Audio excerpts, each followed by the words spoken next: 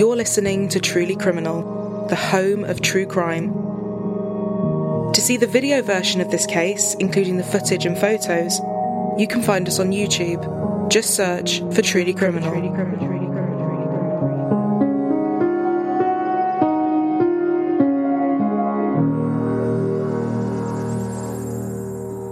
Fort Worth, Texas. A busy and bustling city in the northeast of the state. It has a rich and diverse history with plenty of things to see and do. Nearly 1 million people call this place home, one of which was 28-year-old Elizabeth Poulet Arellano. She had been born on August the 16th, 1987 in Fort Worth. She was part of a big and loving family. She had 2 sisters, Johanna and Alejandra, with whom she was incredibly close. Although her parents had separated, she was very close to her mother Juanita and her stepfather Fidel, who saw her as one of his own. He would later say, "She had the ultimate respect for me, as I did for her." And the pair were as close as any father and daughter could be. Family was everything to Elizabeth. She always put others' needs before her own and was ready to give help to anyone who needed it. Whilst at Diamond Hill Jarvis High School, she met Rodolfo Arellano, also known as Rudy, and the pair began a relationship. They would go on to marry and shared 4 children together, 3 sons and a daughter, to whom Elizabeth was completely devoted. She was determined to bring them up to be respectful and kind, and this is behaviour that she would demonstrate to them. She was a deeply committed Christian and went to church regularly. Her kind and giving personality was reflected in her job as a medical assistant, a profession she took great pride in and had done for several years. Her life was busy, with 4 beautiful children and a great career. It seemed to be going well for her. However, her marriage to Rudy would later start to fall apart due to his controlling behaviour. By April of 2016, and after 13 years together, Elizabeth had decided to file for divorce. She had moved out of the family home and gone back to her parents' house, taking her children with her. She was ready to begin a new chapter and take on any challenges that were coming her way. This was not an easy decision for her to make, but she knew it was the right one.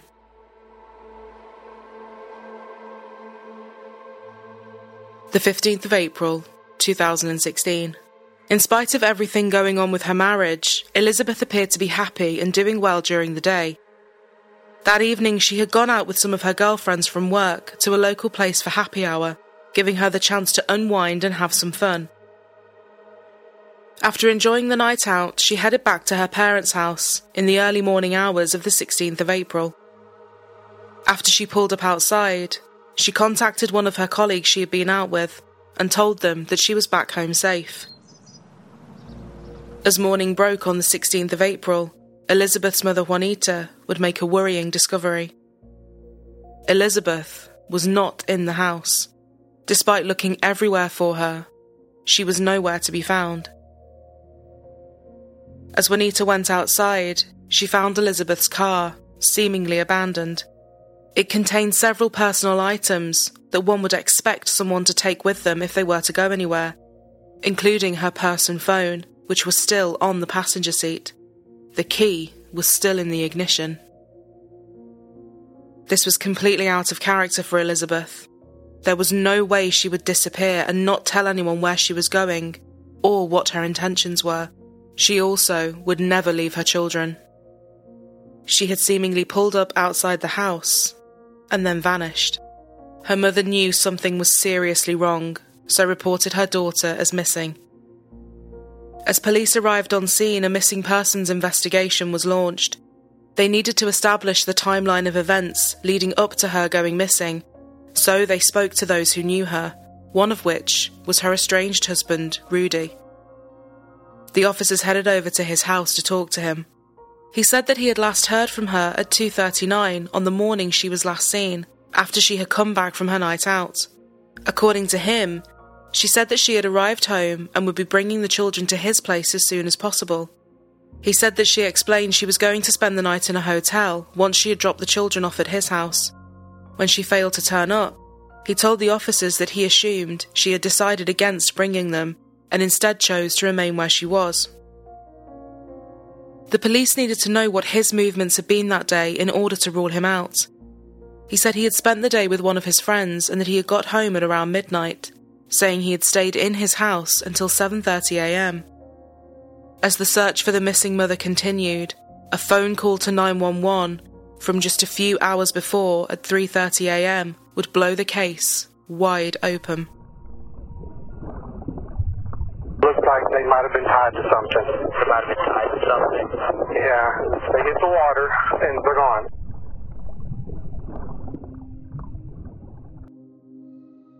The call had come in from someone doing some nighttime fishing on Lake Worth.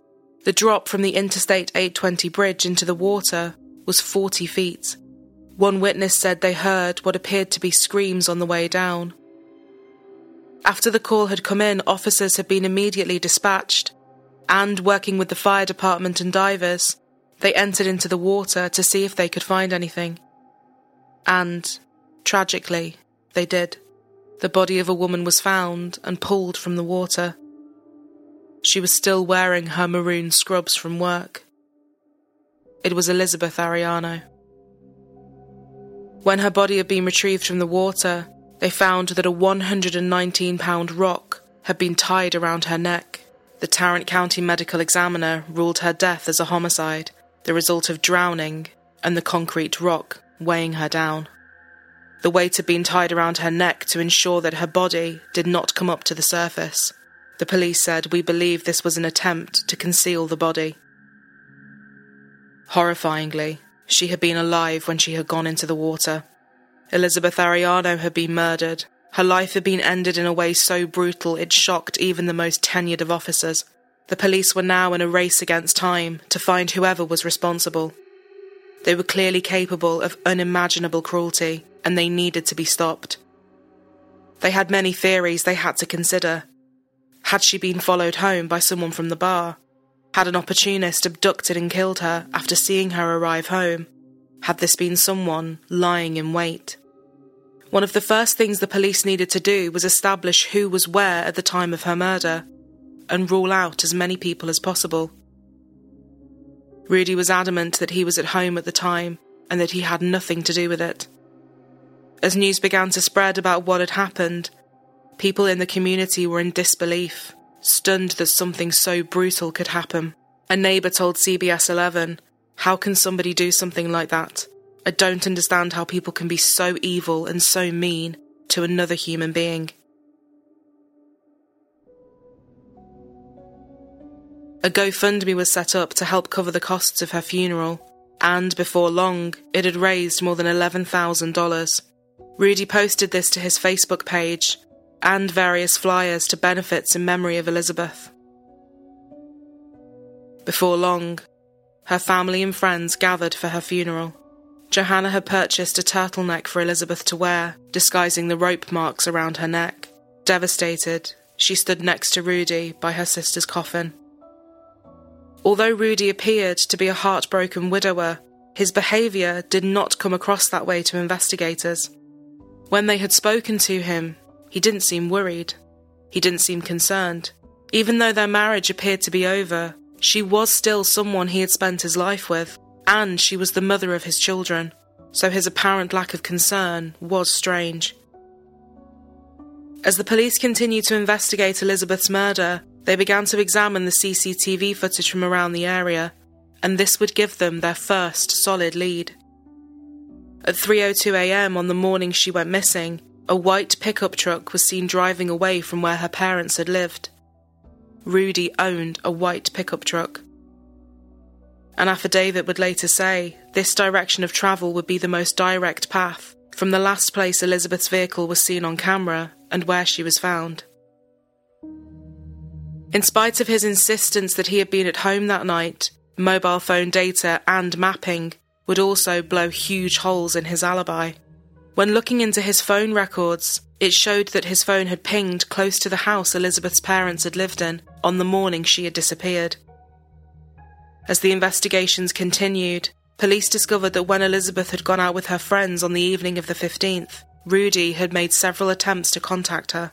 He had sent her a message asking her when she would be clocking off from work, and records showed that he had been in the vicinity of her workplace when he had tried to get hold of her. He had also tried to call her, but she hadn't answered. Phone analysis showed he had moved from her place of work to her parents' home, knowing that's where she was staying. The picture that was being painted was a disturbing one, but detectives needed to continue to build their case against him and find more evidence that contradicted what he had told them and linked him to what had happened to Elizabeth. In order to do this, a search warrant was issued for his house. According to an affidavit, the police showed the rope that had been used to attach the concrete to Elizabeth's body to her oldest son. It was rope that he recognised. He recalled that he had been playing with the same rope in the back garden, and he had noticed when it had disappeared. They also showed him a picture of the concrete. He recognised this too. It looked just like some concrete that had been in the garden after his father had replaced a fence for one of his friends. The fence posts had been encased in concrete. The same concrete was also found in his truck. With the evidence piling up, investigators believed that she had arrived home from her night out, and he had ambushed her before she was able to get inside and proceeded to kidnap her. He had then taken her to the Interstate 820 bridge that ran over Lake Worth and threw her off it, with the rock tied to her neck. 10 days after his wife's body was pulled from the water, Rudy Arellano was arrested on suspicion of her murder. He was then charged and held at Mansfield City Jail on a $500,000 bond. Elizabeth Arellano was found with a rope tied around her neck, her body weighted down with a boulder. But her husband has now been arrested and charged with capital murder. Before he was arrested, he was posting on social media about helping with her burial. Fox 4's Phil Alvarado near the scene where she was found with more. Phil. Hi, Steve. It was about 3:30 in the morning on April 16th. A couple of fishermen were on Lake Worth when they heard some screaming and then saw what looked like someone falling off the bridge into the water. It looked like the 28-year-old mother of four had jumped off the Loop 820 bridge over Lake Worth. At least that's what everyone was supposed to think. Elizabeth Arellano's mother, Juanita Galvan, says in Spanish she forgives the person who killed her daughter because she doesn't want anger in her heart. She won't speak her son-in-law's name. She was a great mother. She was a great daughter, a great sister, a great aunt. We want to stay focused on the memory of Elizabeth, known as Betty, and stay focused on the kids. Her family says they'll take them in, but they miss their mother. The person everyone says was the glue of their family is gone. Somebody must have seen something, because there's always somebody out there, you know, and if they did, somebody seen something, please come forward. This is how she would want us to be together and, you know, taking care of, you know, watching her babies. And Fort Worth police are actually asking the public, anybody else who may have seen something that night that looks suspicious, they're asking for them to come forward. Well, Doug, this family is grieving, but they're also on a mission. They're rallying to raise the couple's 4 children, but they also want North Texans to know that Elizabeth's life was so much bigger than how she died. She was a lovely, lovely mother. I want to say a lovely daughter. To the world, she was Elizabeth Arellano, a murder victim whose body, bound with rope and a concrete boulder, was pulled from Lake Worth. Everybody you met will tell you my sister always had a great smile on her face. I mean, she was on top of all of us constantly. She was like a mini mom to us too, you know, so that was her. That's why she was the glue to the family. The couple has 4 children, ages 4 to 12, but family members insist they have not been orphaned. I have 3 kids now. I have 7. We're all going to come together, and we're all a family, my sister Alejandra, and we're going to take care of those kids. They're our priority right now, and they're our main concern.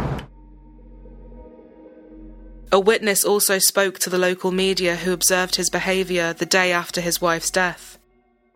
A next-door neighbor who didn't want to be seen on TV says the day after Elizabeth Arellano was killed, her husband sat in a pickup in his driveway playing music and drinking beer. As her devastated family tried to come to terms with what had happened to her and come to terms with who was responsible, they spoke to the media about Elizabeth and how much she meant to them.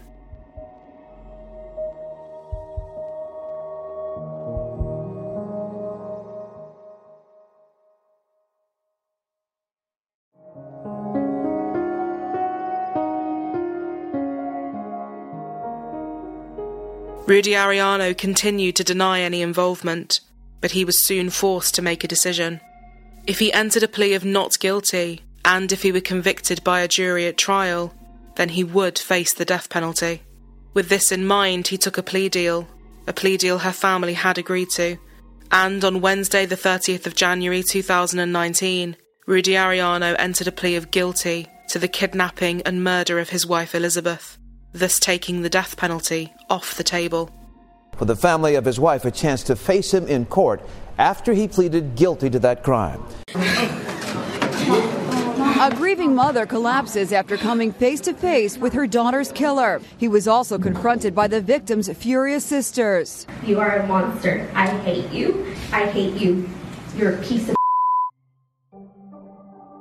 Arellano's coldness was shocking. Just 2 hours after he had brutally murdered the mother of his children, he had posted a meme to Facebook that said, "How long can one go without drinking before they die?" And he commented, "I'm already worried." He had pretended to be the devastated husband crying by his wife's coffin. He had lied to the people that had loved and cared for him, people that he had known for years. He offered no explanation. He offered no apology. Rudy Arellano was subsequently sentenced to life in prison without the possibility of parole.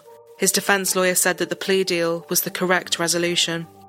Elizabeth's family said they took comfort in knowing he would never, ever be released. Johanna, Elizabeth's sister, gave an emotional victim impact statement. You robbed all of us from being able to enjoy the wonderful and beautiful human that she was.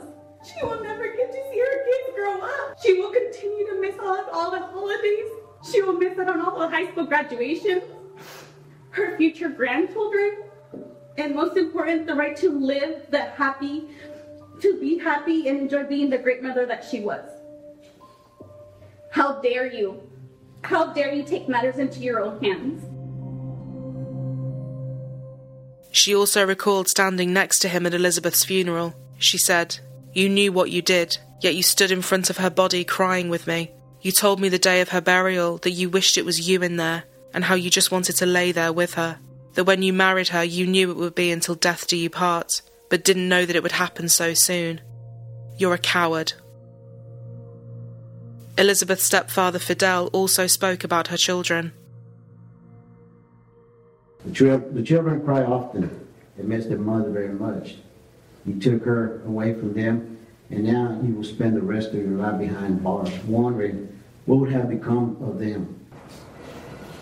Hope you're right here. Thank you. Outside the courtroom, Elizabeth's family spoke to the media. She lived for those kids. They were her world.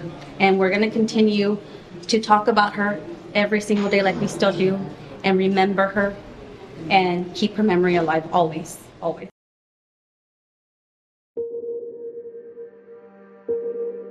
Elizabeth Poulet Arellano was a devoted mother and much loved daughter, sister, aunt, friend and colleague. She had an enormous impact on those she knew and those she helped to care for. Her sister Johanna said that her family will continue to keep her memory alive and talk about her with her children. For those who knew and loved her, they will never forget what a kind, thoughtful and amazing woman she was.